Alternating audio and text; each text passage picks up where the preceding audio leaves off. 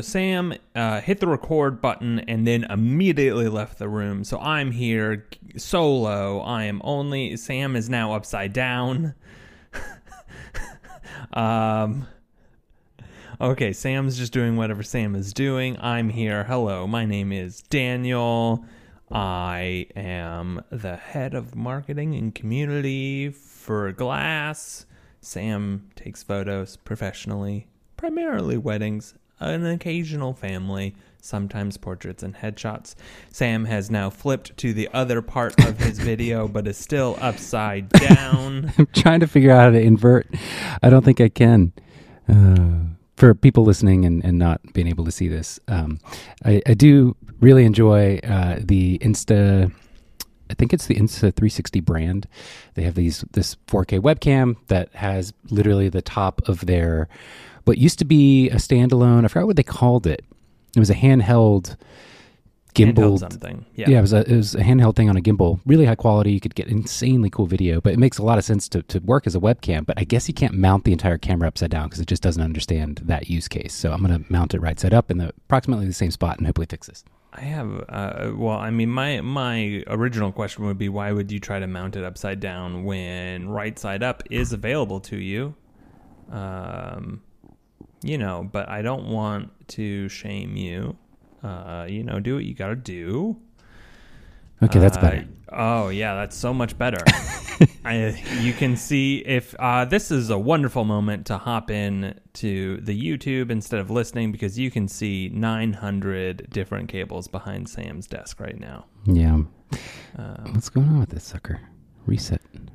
Yeah, okay, so the reason I like this camera is because normally if I'm just using the video from the webcam built into my laptop, I have to put my laptop on something so that's eye level ish, or and the table that I sit at up here is not conducive to that. So this I can mount on a light or something. I'm gonna just mount it to my shotgun mic that I normally record audio through. 1 second. Yeah, it's a great start, everybody. So I have had a 1 and a 2 cups of coffee, and I'm going to have what I like to call Devil's Cup, which is this third cup of coffee. So if you notice me being a little bit more, bananas, that's why. It's because I'm over caffeinated. It's crazy that caffeine's a legal drug. If I'm sharing my deepest, darkest, it's one of the reasons secrets. Anything ever got done back in the day. Well, yeah, as a capitalism drug, it makes sense, right? Sure, yes. Okay, this is a disaster. Done. Okay, well, Sam, I have a thing. I did a thing. What'd you do? I'm a little late doing this for myself, my personal self. Because it's been a year since I did it for Glass, but I deleted my Twitter account. You did? Wow. I did it. It's gone. Wow. R.I.P. How many, as you have this breaking news directly spoken to my Sennheiser microphone, how long were you a part of Twitter? I used Twitter for almost 16 years. That's intense. Yeah. Were you able to download any kind of archive of everything or something? Yeah, I downloaded the archive. I will never look at it. I will never use it. It is, getting our archives never made much sense to me, because networks are the interaction and the life between the people connected on the platform. And so having a bunch of my solo dumb jokes that I can just read alone doesn't really make anything, because the thing that made Twitter fun was the dumb jokes in reply and then the conversations back and forth. And you don't get to download the conversation view, right? You only get a download, a network tree of everything or something. Yeah, you only get your side. And that's the least interesting side to me, because the thing that's cool about networks is the other parts of them. I am not the best part of Twitter, right? It was my friends. Yeah. Well, I'm sorry. It's gone. I think I'm finally in a R.I.P. good place There it went. now. I have, it was it was a very easy thing to do, but it was just a bummer that I was just putting off. because I didn't want to have a bummer. Well, it is a giant dumpster fire. That is for sure. Yeah, it's really, really terrible. The only thing it's good for, which I have a feeling someday Threads will reach feature parity, is absolute breaking news when something is happening right there in the doesn't moment. Work anymore. You don't think so? Oh, it doesn't? Oh, okay. It's long gone. Well, I feel like I was following all the Middle Eastern stuff pretty real time. I didn't know where else to go. Would you recommend another place? You're like literally any other place. Yeah, the AP. Yeah. I mean, like, realistically, the best place to follow the Gaza situation would have been a Instagram account that was just censored, that had like 6 million followers, that was just reposting local Palestinian POV and news. But like, there's no, a couple of days ago, there was that mass shooting in Maine. God, what a great country we've got. It's the guns. Sorry, I know. But it was like it was just nothing but misinformation instead of verified reporters talking about stuff. It was just a mess, because like reach isn't real anymore on the platform, and like everything's skewed by if you pay a billionaire $8. Breaking news doesn't really work anymore there, and like the stuff, it's big for spreading misinformation now, and like I just couldn't do it anymore. Like it, like the joy that I found there hasn't existed for a while. Sure. But like, I don't know, just reached a point and I was like, no, I don't, Well, I don't care anymore. I have a feeling you will experience a little bit of withdrawal symptoms, and then have a bit of a euphoric, hockey stick curve back to some sense of normalcy in your life. I mean, after 16 hasn't years, been making me in normal, right? Like, it was just sure. I mean, normal in terms of like happiness levels, and approaching what could maybe after 16 years though. That's going to take. Some... I was very happy with Twitter for a really long time, right? Like it was a huge cornerstone to my internet life. Like every job I've had since 2009 probably came from Twitter. Like every professional opportunity was like started from a dumb relationship or a dumb tweet, or not a dumb relationship, but like I gotcha. A relationship that started from a dumb tweet. I met my best friend on Twitter, Adam. He was introduced to me via Twitter. Like I sent a dumb tweet in it would have been December of 2009. Okay. Or 2008, I don't know. Right around there, about how I really liked whiskey and fires, right? Because I'm a generic white boy. I'm even wearing. Do you like whiskey that tastes like fire? Because that's also a thing. Yeah, I've got a flannel on today. What's that brand called? High West. High West. What are you talking about? Oh, you mean Fireball? No. There's a God. No, we're not. 19.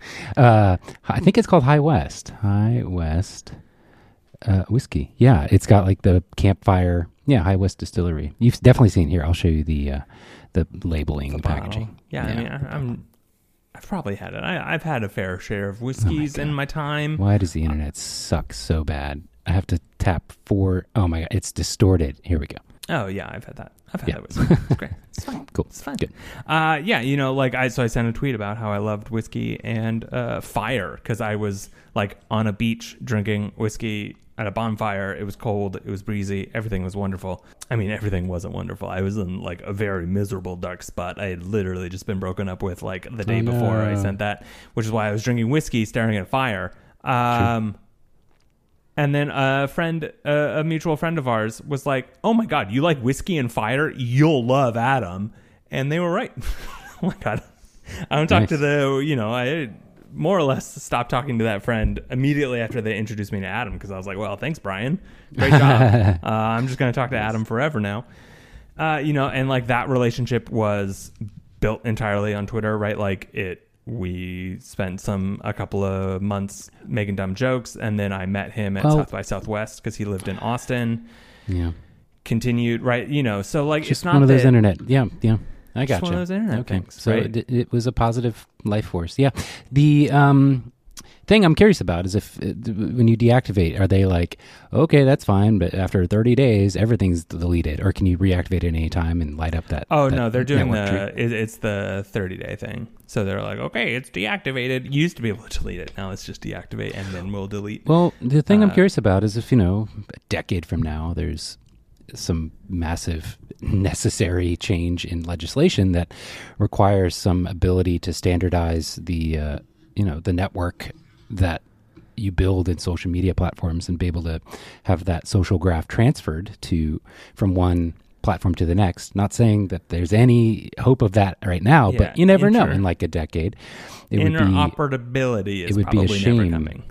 Yeah. I would love for it to, and like that's one of the reasons that ActivityPub / Mastodon is great. I mean, what we're talking about with something like that is literally, they just kind of almost, I don't know if this is the right phrase, but social, especially Meta, but all social media networks kind of abstracted away the contact list on your phone. In fact, they literally took that information. I mean, you had to give permission, but it's like, hey, can you give access to contact? Well, that's true. That's true. Yeah, they did just and then they all got sued. So, but all that is in at the end of the day is your contact list on your phone. I mean, it doesn't go the other direction, but if you go back to before social media ever existed, the most valuable asset to them in building their platform was your contact list. They took that with no repercussions, no explanation, and no anything else. They just took it. And that is how they were able to build those network effects so quickly on the backs of everybody else having done at some point in time the manual labor of, oh, what's your phone number? And then having a contact list. Because it hasn't gone in the other direction, now people, obviously, I don't have 100,000+ people on my contact list, all the people that maybe follow me on Instagram, but that should have a reckoning at some point where there is a standardized social graph that anybody can take with them, maybe even import as a contact list in their phone or something like this. And, this is pie in the sky, but that, again, I would hate for you to have 16 years of relationships built on something that are just literally erased from history. But it is not that you need all those relationships, but you never know. The like anecdotal random follower that sees a algorithmically surfaced tweet that has something to do with something they like and you've never actually talked, but you follow each other and boom, now you have a new job working in Puerto Rico for Bitcoin, or I don't know. Wow. Things have rapidly changed in my life in this future. Because Bitcoin is a company in a decade. Yeah. Bitcoin is a literal LLC in a decade. I love destroying the internet for, sure, why not? This hypothetical future, since we're dreaming pie in the sky, I am now a crypto evangelist. Speaking of crypto, can I just say, the future of it is bleak, and people that think otherwise are, somewhat delusional at this point, in my opinion. However, it was becoming sort of on people's radars back in 2020 when it was like another crypto bubble. But the fact that the energy costs behind mining crypto are so freaking massive, and for what? This is an example of something that impacts climate in a very direct way for literally zero purpose. It's pretty crazy. You're forgetting the wear and tear of processors, which is why one of the reasons we're having such bad supply chain issues. Sure. All kinds of issues. But yeah, I just wanted to bring that up in case anybody had forgotten that it actually does cost energy to use this thing that nobody uses. To make it to create this thing that nobody uses. Well, I mean, people use it for kind of buying NFTs, Sam. Okay, I'm sorry. Yeah. I mean, I understand some people have made enough on crypto that they can like force it as a thing in their life that they pay people through and stuff like that. I'm sorry. Anyway, and I would debate anybody on that point in great depth at any point if they would like to. Anyway, talk to me about how's your phase 1 camera that you bought from selling Bitcoin? Well, that's when it wasn't stupid. So it still costs the same amount of power, Sam. That's true. it did. Well, that was sunk cost, so it's fine. The point is, we're continuing to mine this stuff. You knew now. You know. In fact, anybody who actively owns and trades Bitcoin should be lobbying for the stopping of mining because it would constrain the supply even more, thus, in theory, raising its value. I mean, you should be actively lobbying for people to just stop. Okay. Yeah. Let's. All right. Speaking of things that don't exist, Twitter.com. No, just kidding. Yeah, I am getting really sick of reading all the articles where they mention Twitter and always have to, or they mention X and always have to say formerly known as Twitter. It's like, yeah, we get it. Can you just stop saying that now?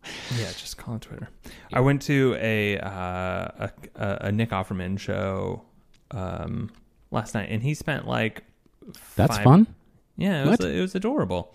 He's the best. It was a wonderful time, and he spent like 5 minutes talking about how he was going to call it Twitter forever. Okay. And I was like, "Good for you, buddy."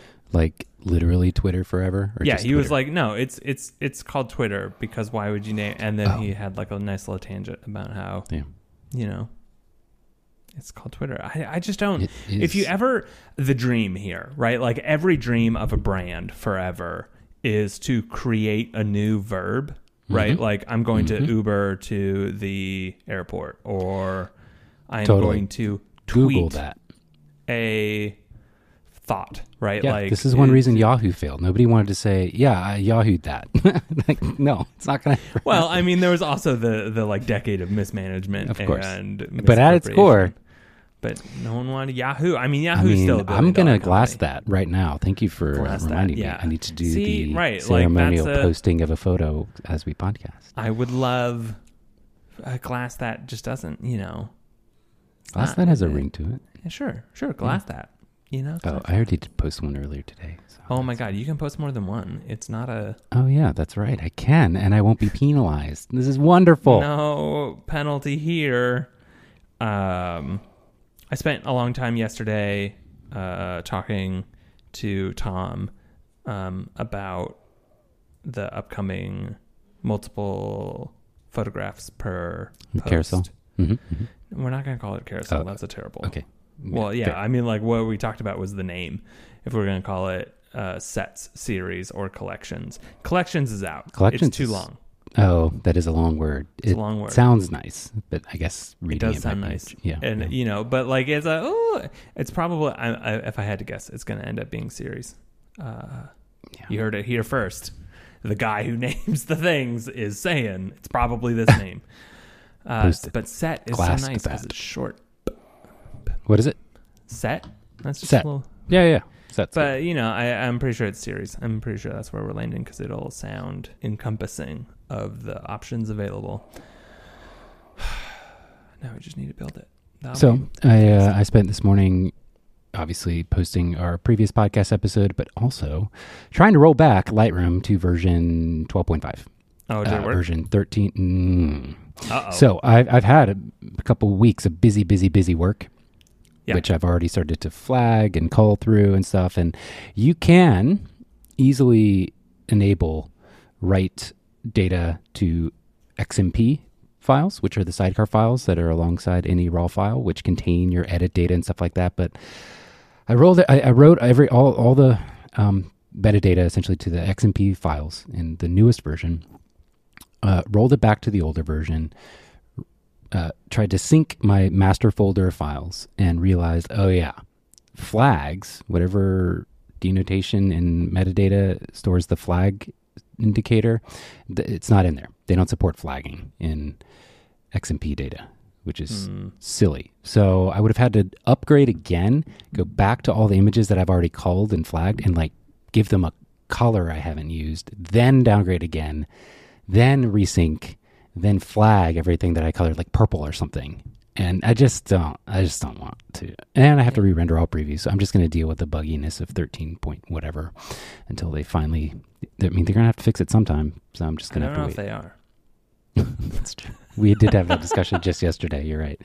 That might be on purpose. Yeah, it may never happen. And, that's what you get for upgrading quick. Gotta upgrade. Well, I figured they'd have some self-awareness of the fact that it's October and photographers are busy, and maybe they should only release things that are a little bit more stable but that is tested. Naive. I know. It's okay. We'll get there one day. I would like to know how the metrics break down for Adobe and their photographer. Obviously, they put more emphasis on videographers, cinematographer type stuff in terms of their software prioritization. But it's not. There's got to be a ton of photographers, and of that set of photographers, I am curious how many spend the most money with them in terms of the genre that they shoot. It has to be mostly wedding photographers, but maybe not. There are maybe a lot there's of just types so of many. photographers. I know, but like the ones that are actually spending the higher, triple cloud package with Photoshop, Lightroom, and whatever else comes in, like the 3. I don't remember what I pay for. And then now they're going to be charging, I think, a certain number, or that you have a limited number of generative fills that you can do. I know there's a ton of photographers, but as far as like one consolidated core genre, I feel like weddings must be really up there. I don't know, but maybe there's just enough hobbyists that also pay for the exact same features that only shoot, a couple hundred photos a year, and that's also a big part of their revenue. I don't know. Bingo. That's why I'm asking the question. That's why I'm curious. Professionals, by definition, never make up the whole core of a consumer product. True. Is what it is. True. I figured out how I can shoot a wedding with a GFX camera. I figured it out. I thought about it for half a second after you brought it up on our last recording. I thought about it, and I was like, haha, that's a good point. I should not shoot full size. You can just bin like half the information. You can shoot in a smaller. It'll give you a smaller size. Yes, of course. Yeah. Duh. Yeah. I would highly recommend that if you actually wanted to. The problem, 6,000. No, there's no problem. There's gonna be no problem here. No problem. I solved it. I was gonna say the problem is still autofocus, but not if perhaps you were upgraded to the version 2. Is good now. Yeah, I haven't tried it. I haven't either. I'm keeping my eye. In fact, I'm going to Google right now what the rumors are for the new 907X50C2 camera body. It's never coming out. They released the same sensor on the CFV2 50C. So I think the 907X, I don't know how it did in sales, but it's just such a pretty camera. Yeah, I'm pretty sure that was just version. the fun, one-off. pretty... But they built such an ecosystem around it. It's got like the grip and all the modularity of it. They definitely should release a new back. Yeah, probably. But now that you say CFV2 50C features. Wait a second. It's wild that they only have the 50C version and not 100C, that they don't have the 102 megapixel sensor for the digital back. I don't think Hasselblad is getting quite the revenue that Fuji is. I don't. Right, but they're doing they're selling and just released the 2XD or the X2D. Oh, really? The new version of their medium format. It's a great time to be a medium format camera photographer, except that it still costs $10,000. That part still sucks. That's not great. It's expensive. When I sell every piece of gear I own and I'm like, haha, I can afford one camera body and one lens. It's not great. No, it's not. You could rent something. I don't know how you feel about renting. I've always felt like it's just it's so much money that it disappears cost, into the world. It costs so much money to rent a good camera for like 3 days. Yep. Right? Like $500 to rent a camera for 3 days. It's like, okay, well, maybe I should just buy the camera. You know? Yeah. You're going to be making, if you get momentum, you're going to be making some money that pays more than pays for it past a couple of shoots. That's accurate. If you're in a tight pinch, something got stolen or completely broken, or you really want to just test something before sinking a ton of money into it, that is where renting, I think, really hits its stride. But yeah, it's interesting. Okay, I have it's up to almost 150 comments now in the wedding photography subreddit. It's an interesting thread I figured we could bring up. Yeah, hit me. Ready for it? Yeah. Why does Nikon get so much hate? That is a great question. It is. So we have we have a contractor we've been working with, and they shoot Nikon. And so calling Nikon a potato has re-entered my lexicon as a little joke. Or, like ribbon him. Okay.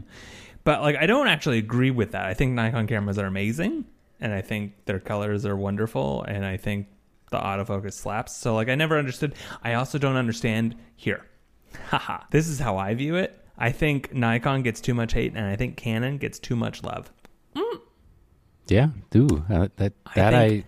I think they're identical. I think they're the same. I think that they are both really, really good at making cameras, and that there are different things about them that are great. Shout out to the iPod click wheel that Canon stole for the back of their camera. Yes, excellent. Best thing that ever. Was cool. Yeah, really was. Yeah, so this is something that took me a while to realize. Just one component of all this. First of all, it's a tricky question because it's almost like a relative thing based on where you're at in time with the camera that you own. Meaning, what camera body you're actually shooting with now and you're most familiar with, and when did that come out, versus what you're familiar with across the entire lineup. So your opinion is going to be shaped pretty heavily by both of those factors, and most people are kind of a blend and a mix of time periods where they have maybe the newest camera that is amazing and Nikon is caught up on autofocus, but they're arguing with somebody whose last attempt to use it was 2020 when they hadn't really caught up yet on autofocus. And so they're arguing back and forth, and it just creates this, internet thread of stuff. That happens all the time.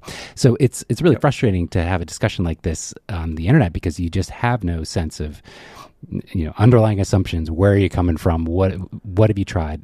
What is your shooting style? And what really became apparent to me was when I started teaching workshops, 2013-14, I was all in on Nikon. I've been shooting it forever. Everything in my arsenal was Nikon or Sigma with the F mount, and everything was optimized for Nikon. And it took me forever to realize why people would shoot the way that they shoot in terms of like focus modes or where they have their starting autofocus point.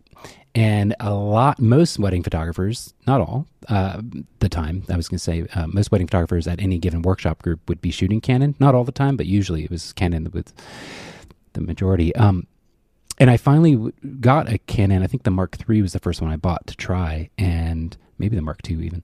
5D. And I realized this thing is so bad at autofocus that they have to shoot with the center starting point because it actually made a difference that the lens was sharpest in the center versus the edges in terms of it actually being able to acquire and get the eye in focus or not. And other things like auto ISO, the implementation on Canon was awful, remains to be not ideal. Nikon's implementation of auto ISO was super intuitive and I would say perfect. And that informs a lot, though just those two things. I can't even remember. I'm sure there's a list of at least 5 or 6 others. Totally change your speed and thought process and entire workflow in the physical world of what you're thinking about. And so these days there's at least 4 now major players: Sony, Fuji, Nikon, Canon. There's probably another 2 in there. Let's not forget our good friends at Lumex or OEM. Hasselblad. Hasselblad's still making cameras from what I hear. What I understand. Just talked about. And so you get this discussion where people think, I don't know, everything's the same, or that it all boils down to, hey, you know what? You give a professional any camera, they're going to do a better job than an amateur with a professional camera. And it's like, no, that's not an argument for this. That's a different thing that you're talking about now. I've always been of the opinion that I want the camera to get out of the way of my process and my ideas. I want to be able to get to the end result of what I'm aiming for as quickly as physically, humanly possible. And, not all cameras are going to enable that. And not all cameras should. Some photographers don't think and work in that way. They want something that purposely slows them down. I think it's also a different type of work, right? Because the work that you make with... sorry, I know you literally just said it, but it's the dumbest name in the world. The Hasselblad 907 X50C. X50C. See that? Mm-hmm. One thing I will say that I love about the Nikon Canon wars, I briefly want to get this before we dive in back to the Hasselblad thing, is I am thrilled with mirrorless cameras that they stopped trying to use the same letters. Because for the first 6 years of digital cameras, it was Nikon 80D or 90D or D5, and or 5. Yeah. D5. So if you switched from Nikon's consumer to pro cameras, it switched to the side that the number was on. And then for Canon, it was always the 20D. No, I think Nikon always started with D. It was like the D90, D850, D5. I don't know about their prosumer or their consumer. D90. Yeah. But it doesn't matter because it's still confusing. Because Nikon goes... No, it was 90D, D90. Wait, why is it showing 90D me different? Is, I think, 90D Canon. is Canon. Yeah. You're right. So they flip themselves. And then Canon goes lower number, better body. Nikon goes higher number, better body. So the D1 was the first, the D2, D3, D4, D5. Like, and God bless Sony for just rolling in and being like, hi, we're A and the letter 7 everywhere. Yeah. Don't know why we have numbers, all these numbers. I mean, it's basically, it makes that much sense to be calling the numbers a letter. It is infuriating. I agree. Yeah, they're all over the place. I wish they could have reached a standardized letter combo of some kind, and then just the year, just 2023, just like car models. This is the Sony phones, 2023, right? Sony R 2023. I mean, it took Apple until the iPhone X to really 7. get. I mean, X itself was kind of silly, but the iPhone 11, I think, and then X was the also Pro and non-Pro 10. was. I know, but it was still weird. But it was cool. I mean, it was a Mac OS X kind of throw, whatever. I still remember, by the way, slight side story, walking around before my workshop at night in Germany the night before, listening to Daring Fireball podcast with John Gruber. It had been a while since you had mentioned John Gruber. That's nice. And I remember the rumors are coming out that the next iPhone is going to be a radical redesign with no home button. And they're going to have the starting price be like $1,200. And it was so controversial because at that point, I think that one of the more expensive iPhones, or maybe the starting price was like $500, something like that. It was I remember lower, thinking, wow, yeah, Apple is full of geniuses. Like that is they know what they have. No, I'm serious. I was like, that is the move. Yeah.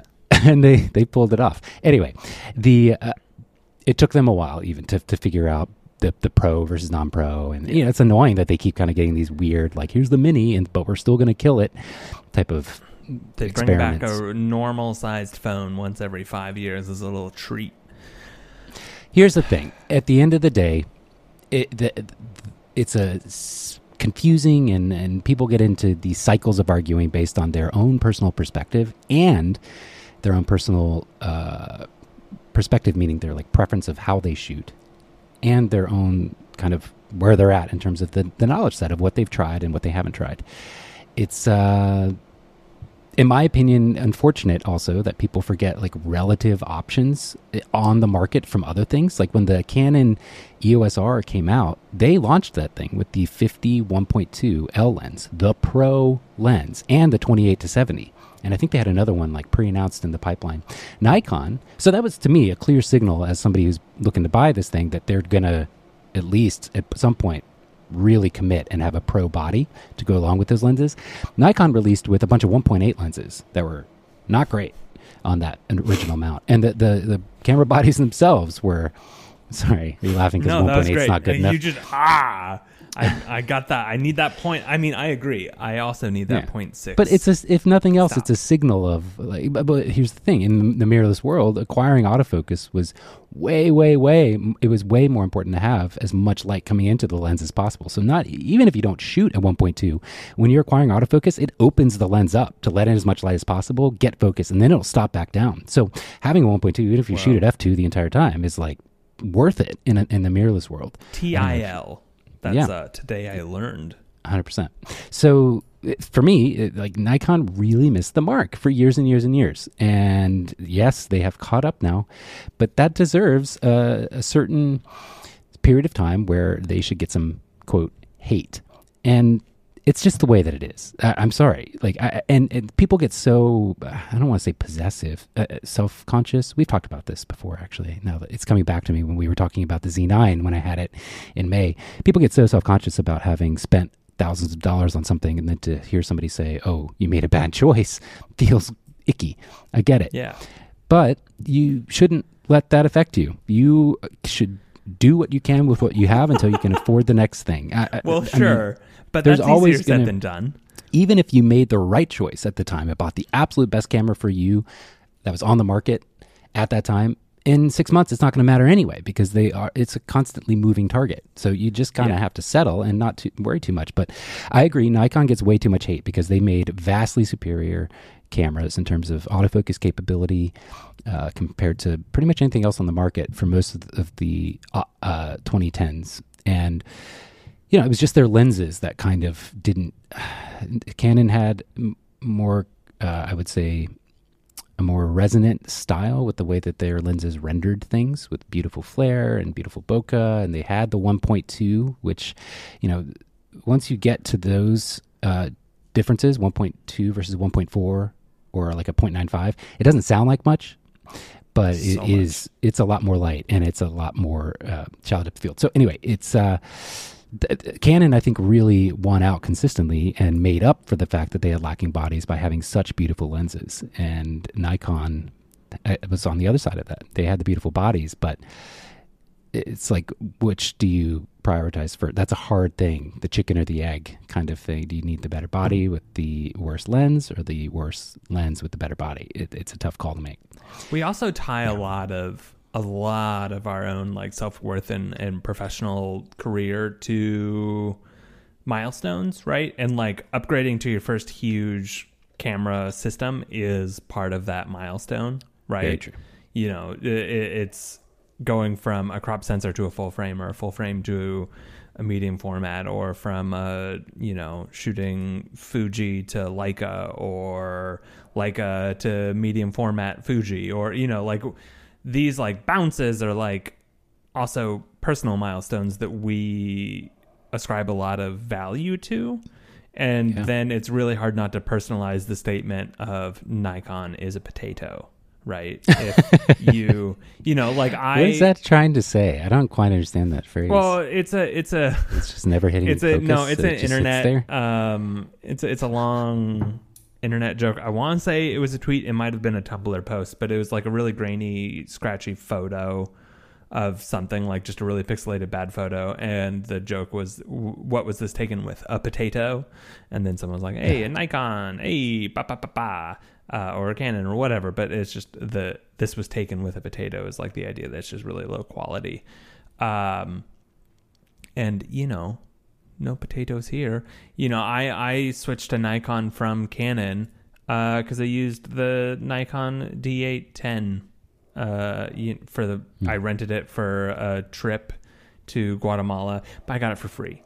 I know I just 20 minutes ago was doing a little bit of shit talking about how expensive renting is, and then am now telling a story about the only time I've actually ever rented a camera. I got it for free because it was for a medical nonprofit and we were doing good. Cool. Nice. And so they sent me, the 24-70 and the D810, and I was like, this is amazing. I asked for the Mach, the 5D Mach 2 and the 24-70 Canon because I was a Canon shooter. I knew Canon. And Nikon's a potato. And they're like, we don't have that for the days you're available and you're leaving in 4 days. We can send you the Nikon one, though.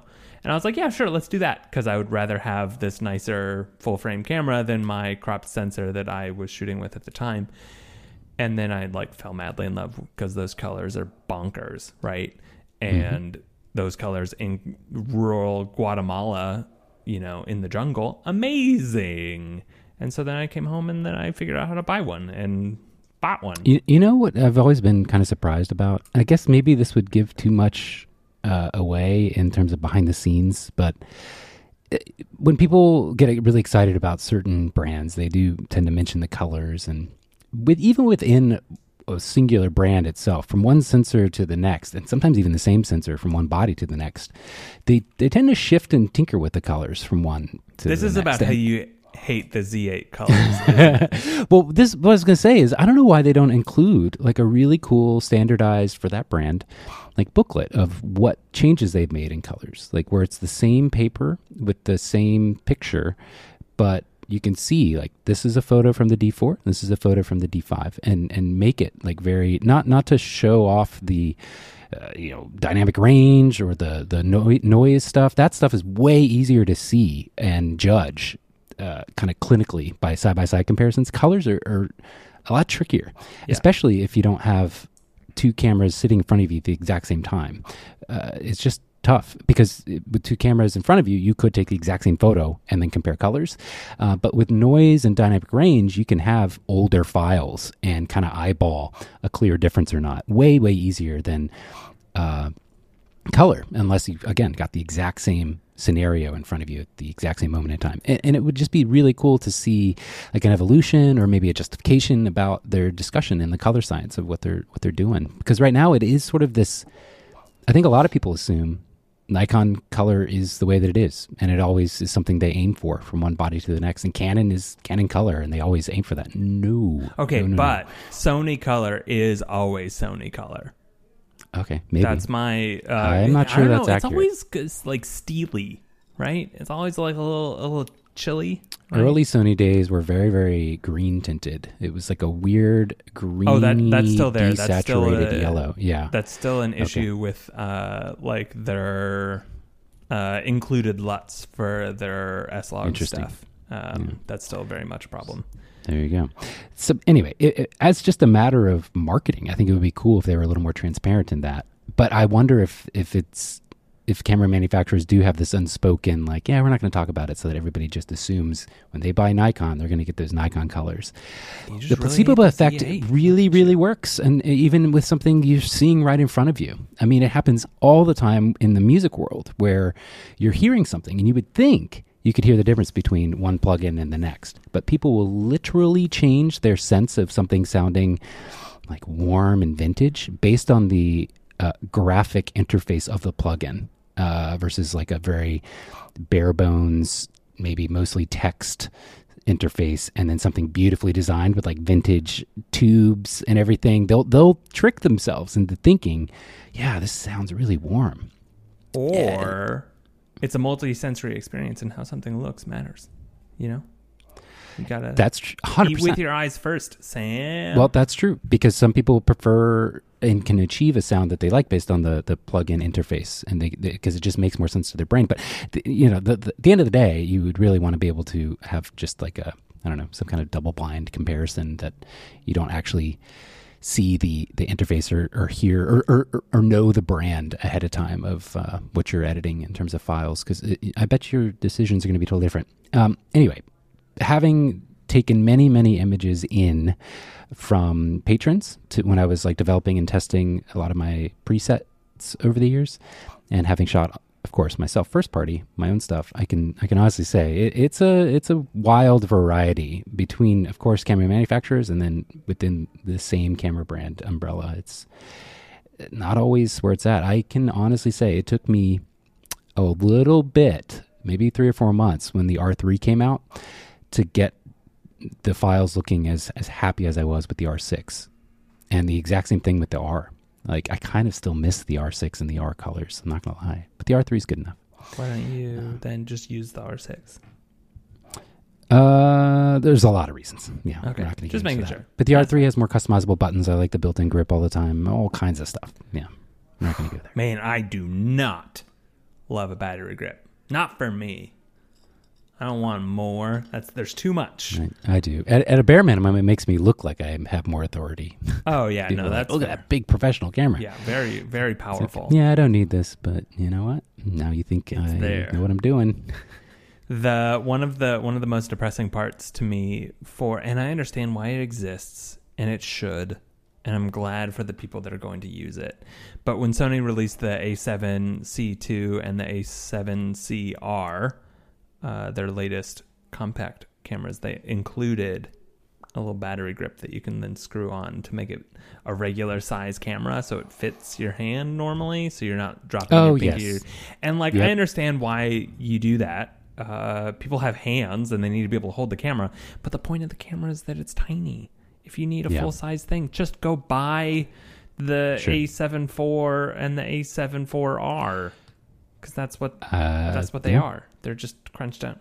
Anyway, but I will say the Nikon ZF needs and has a small grip plate that I ordered with mine because the body format is too small. My pinky is awkwardly off the edge constantly. So I bought a little metal plate. It's kind of annoying, but it's a superior camera to the Z8 in my opinion. So if nothing else, just because of the way the screen flips out, it's not back. It's a first, I think, for Nikon to have it flip out Sony style. Oh, wow.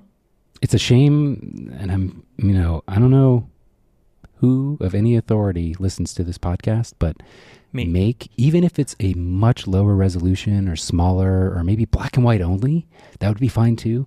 Make a dual flip out screen so that I can flip out the nicer side, show somebody what they look like, almost like a little mirror, a little selfie, just like you're holding up your iPhone to them, and I can actively compose and shoot pictures of them looking at themselves because it's just way less. Stop trying to cannibalize our mirror filter business. That's true. Yeah, our booming. Shout out to episode 18 or whatever that was. What was the name? You came up with a wonderful name for it. Oh, I don't remember. We bought it, didn't we? Didn't one of us buy the Domain? Yes, we did. I actually used it at another series of headshots a couple weeks ago. I think I mentioned that to you. And yeah, it does work pretty well. I'm not going to lie. Face mirror or whatever. Camera face. Whatever. I don't like the full flip out is a little much for me. Yeah, but in a pinch, like it's not something you're gonna use all the time. That's why I'm like, you know what? If you can't fit it physically there, or it's too expensive, and it's just you don't think nobody's gonna use it, make it just a really small kind of thumbnail size, monochrome only screen, like the bare minimum. Or what you could also do, even better, allow dual screen and EVF at the same time, so I can look through the EVF while people are looking at themselves. That would also be fine. Why they don't do that already? Who knows? Probably a processing limitation, or they just never thought to. Because like, why would you ever do that? It's like, there's many reasons. So, well, just the one, really. You might be right. There's just this one that you have manufactured. Yeah. Well, now we'll send this to the head of Nikon for you. Okay, cool. Because I have his number clearly. Yeah. And I'll just be like, hey. It could be a woman. Let's see. Head of Nikon. Sam, you're about to get introduced to the patriarchy. Yeah. Let's see. There's a edit for you. Why? That was funny.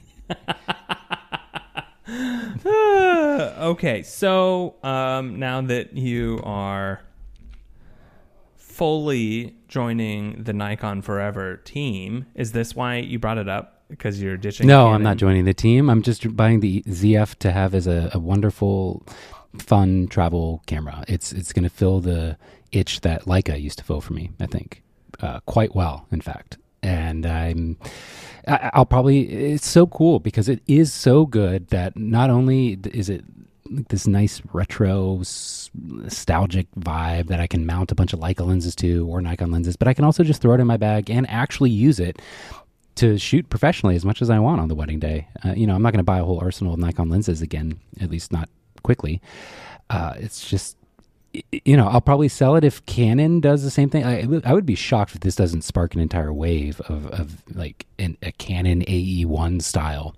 God, I would. The innards oh man, yeah. A Canon. I don't know what manufacturers are thinking. Like, do they really not realize there's a market for this? Like, you could take the exact same innards and put it in that styling, and it would fly off the shelves. Yeah, I'm sure it's harder to make. I would buy that for my father immediately because he shot with a AE1 forever as a photojournalist, and that's the first camera I used. Nice. Why I was in love with, Canon for so long. It's because it started with one of the things I've thought about though more recently. I don't know if you remembered this, but there was a.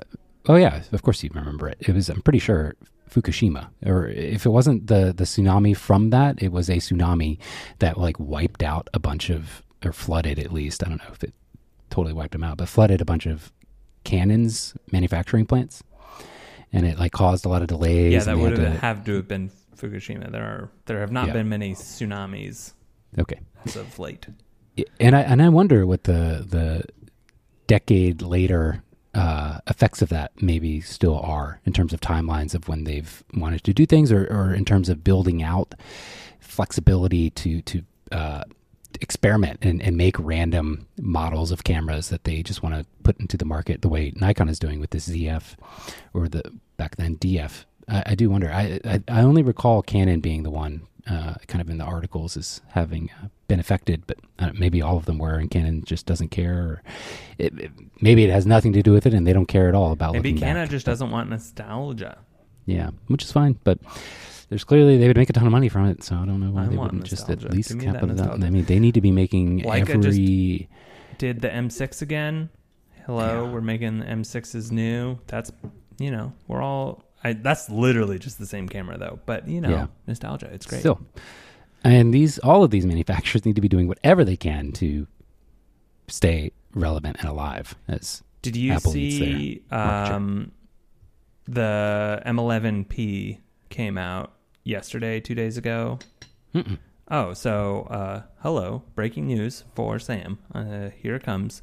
The M11P cool. came out, but they have $9,100. That's not the cool. I mean, that is an important part of that. Is too much money for me. I know that statement right there is going to get me an email from someone being like, "You've spent 3 weeks talking about how you're going to buy a $7,500 camera. Shut up, Daniel." I'll be like, "That's a fair point." But they have a authentic, or like this was created by a human.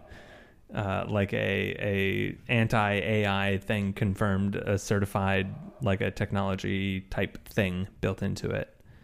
What? Yeah. Like it flags metadata with a photo? Yeah. It's or the flags the photo with, content credentials. But that's the interesting. Phrase. Yeah. So issued by Adobe Inc. This combines multiple pieces of content. At least one was generated with an AI tool. Wow. Cool. Well, you should probably, instead of mumbling that, just read it, because well, it's kind of hard to read. Okay, it says so. Well, I mean, it's like grainy and small. This is like a low-res thumbnail on their marketing stuff. So, okay, I'm just looking at. I don't know what app this is even in, but it's just a thumbnail. I'm sure there's a paragraph I could read. It's just like this little floating over the image. You can tap it. It has the CR icon. You click into it. Content credentials issued by Adobe Inc. October 23rd, 2023. This image combines multiple pieces of content. At least one was generated with an AI tool. Produced by Colleen Josie, I don't know, Caption, New York Skyline, Photoshop, blah, blah, blah. Device used, Leica M11-2. Okay, so that's interesting. Let's see what they say about it. The M11 is the world's first camera to feature Content Authenticity Initiative, CAI technology. The Content Authenticity Initiative is a collaborative effort initiated by Adobe in partnership with various other organizations, including the New York Times and Leica. Its primary goal is to develop a standard for digital content attribution. Wow, that's great. Yep. In the M11P, this technology shows up as a Leica credentials. By using a secure processing chip, this will encrypt image metadata at the point of capture. This information can then be independently verified and even appended to when using compatible applications such as Photoshop. Viewers can then verify and aim. Blah, blah, blah, blah, blah. Okay, that's cool. Now I'm curious. I'm confused. How does that work? How is it saying in content credentials that at least this image combines multiple pieces of content? At least one was generated with an AI tool. How does it know that part of the workflow? I could understand it saying it's been modified from its original capture, but how does it know that an image? Well, if it was edited with Adobe's tools, then Adobe would embed that as it was sense. Being done. Makes created. sense. So But you can strip that away, I'm sure. But I guess if you were trying to, submit an image to the New York Times, they could have a standard that demanded to see the authenticity. Yeah, you could. That's cool. mean, like when you're submitting to the New York Times, you're editing nothing. You're given direct raw files, and they're just maybe I don't know. Yeah. Oh no, they like photojournalists can only submit like raw files and adjust like exposure.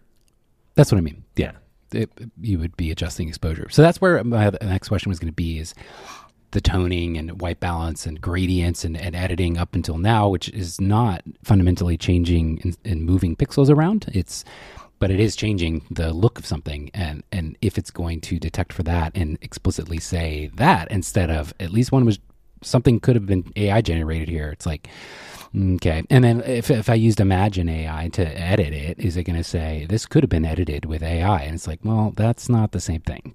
Well, I think that the intended use case of authenticating newsworthy images Agreed. versus wedding photos are different. The problem with that is that there's literally no news person using a Leica M11P rangefinder camera for their stories. That is right now. But in the future, it's cool. When it's built into more cameras. Really impressed with that. That's so cool. And it's nice that Adobe is aware. Yeah, Adobe being a big part of it is a thing that gives me hope that it's going to have legs. I also liked their approach. I mean, as much as you might hate the generative stuff, it's nice that they're using their stock licensed things. They're not scraping the entire internet of images the way something like some other ones have. Midjourney did, or DALL-E did, or they all did. Don't love that. One of my friends who's an author recently found that two of their books were in the illegally scraped data. So now they're like, oh, cool. Do I get to join a class action lawsuit? Hooray. And get half a penny after the lawyers that bring the suit. Yeah. Great. Once. Well, I did hear an interview with an AI expert of some kind. I can't remember who did say, like, maybe it was even Sam Altman. I think it was from OpenAI. And he did mention the possible future of universal basic income type of formula where if your content was included in something, you did get a meaningful slice of the revenue. I'm gonna go rogue here and share a very strong opinion. Sam Altman's full of shit. He is a known lying piece of trash. Oh, okay. I didn't know that. Yeah, he's not great. He's gonna lie and steal as much as he can to continue to make him and his friends billionaires because that's his job. Okay. Sounds like a CEO then. Yeah. Well, nice knowing you. Yeah, and with that positive ending. For the person who remembered that I was about to say something about Sam's Hasselblad 907CXD74Q 907X50C at the 15-minute mark, and then I never did, it was because I didn't forget about it. I just didn't say it because it didn't come back up. But here we go. We're finishing it. We're wrapping it up. That's a better ending than... it's actually a wonderful ending. I have one up on you. It's going to be 85 degrees tomorrow. That's a terrible... That is a terrible ending. Hey, we cooked the planet. We're all going to die from climate disaster. I know. Well, extremes do happen, and they're going to happen more frequently. And we don't need to get into it. But I will... what I was going to say is one of the amazing superpowers of being a wedding photographer for a long period of time is you tend to have better recall of seasonal situations because your ability to do something in terms of photographing a wedding is highly dependent on what the weather's doing. And I remember this is also an outlier, kind of scary, freaky thing, but way back in 2012, or maybe late 2011, I think it was 2012, Halloween Day, Leesburg, Virginia, which is only like an hour and a half drive from here, snowed 2 inches. On this random wedding day. It was wild. And it was so fun to photograph because it was fall leaves, orange leaves, with a blanket of white fluffy snow. That part sounds great. But there being a random snow at the end of October is normal. Is it? Yeah. That freaked me out. I was like... because winter happens now. I mean, like, they're already... It's not winter yet. It's literally... Is it? But I mean, like... No, that freaked me out more than it being 85 tomorrow. Well, but that's because I'm going to be enjoying it. Oh God, what are you go doing? For a swim? No, I'm just kidding. I have a wedding to shoot, so I will be enjoying it because it's the pleasant way to shoot a wedding. Not gonna lie, it's just too hot, man. That's too hot. That's not a good. That's. I'm glad I found a way to be being. Our next episode, let's debate what weather is ideal to shoot a wedding in. That's going to go smoothly. Yeah. I would say no, I can't. That's next week's episode. No, I was going to say the reason the Hasselblad thing I was going to say is sometimes you want a camera that makes you shoot different depending on the work that you make because the stuff you make with your Hasselblad is very different than the wedding photos that you make. I'm very excited for you to see the Nikon ZF. I still don't have it yet. I'm not sure when it's shipping, but as soon as it arrives, I will ferry it over, and you can take a stroll with it. That's exciting. Can't wait. All right. Well, okay. Sam, I appreciate you. 1, 2, 3.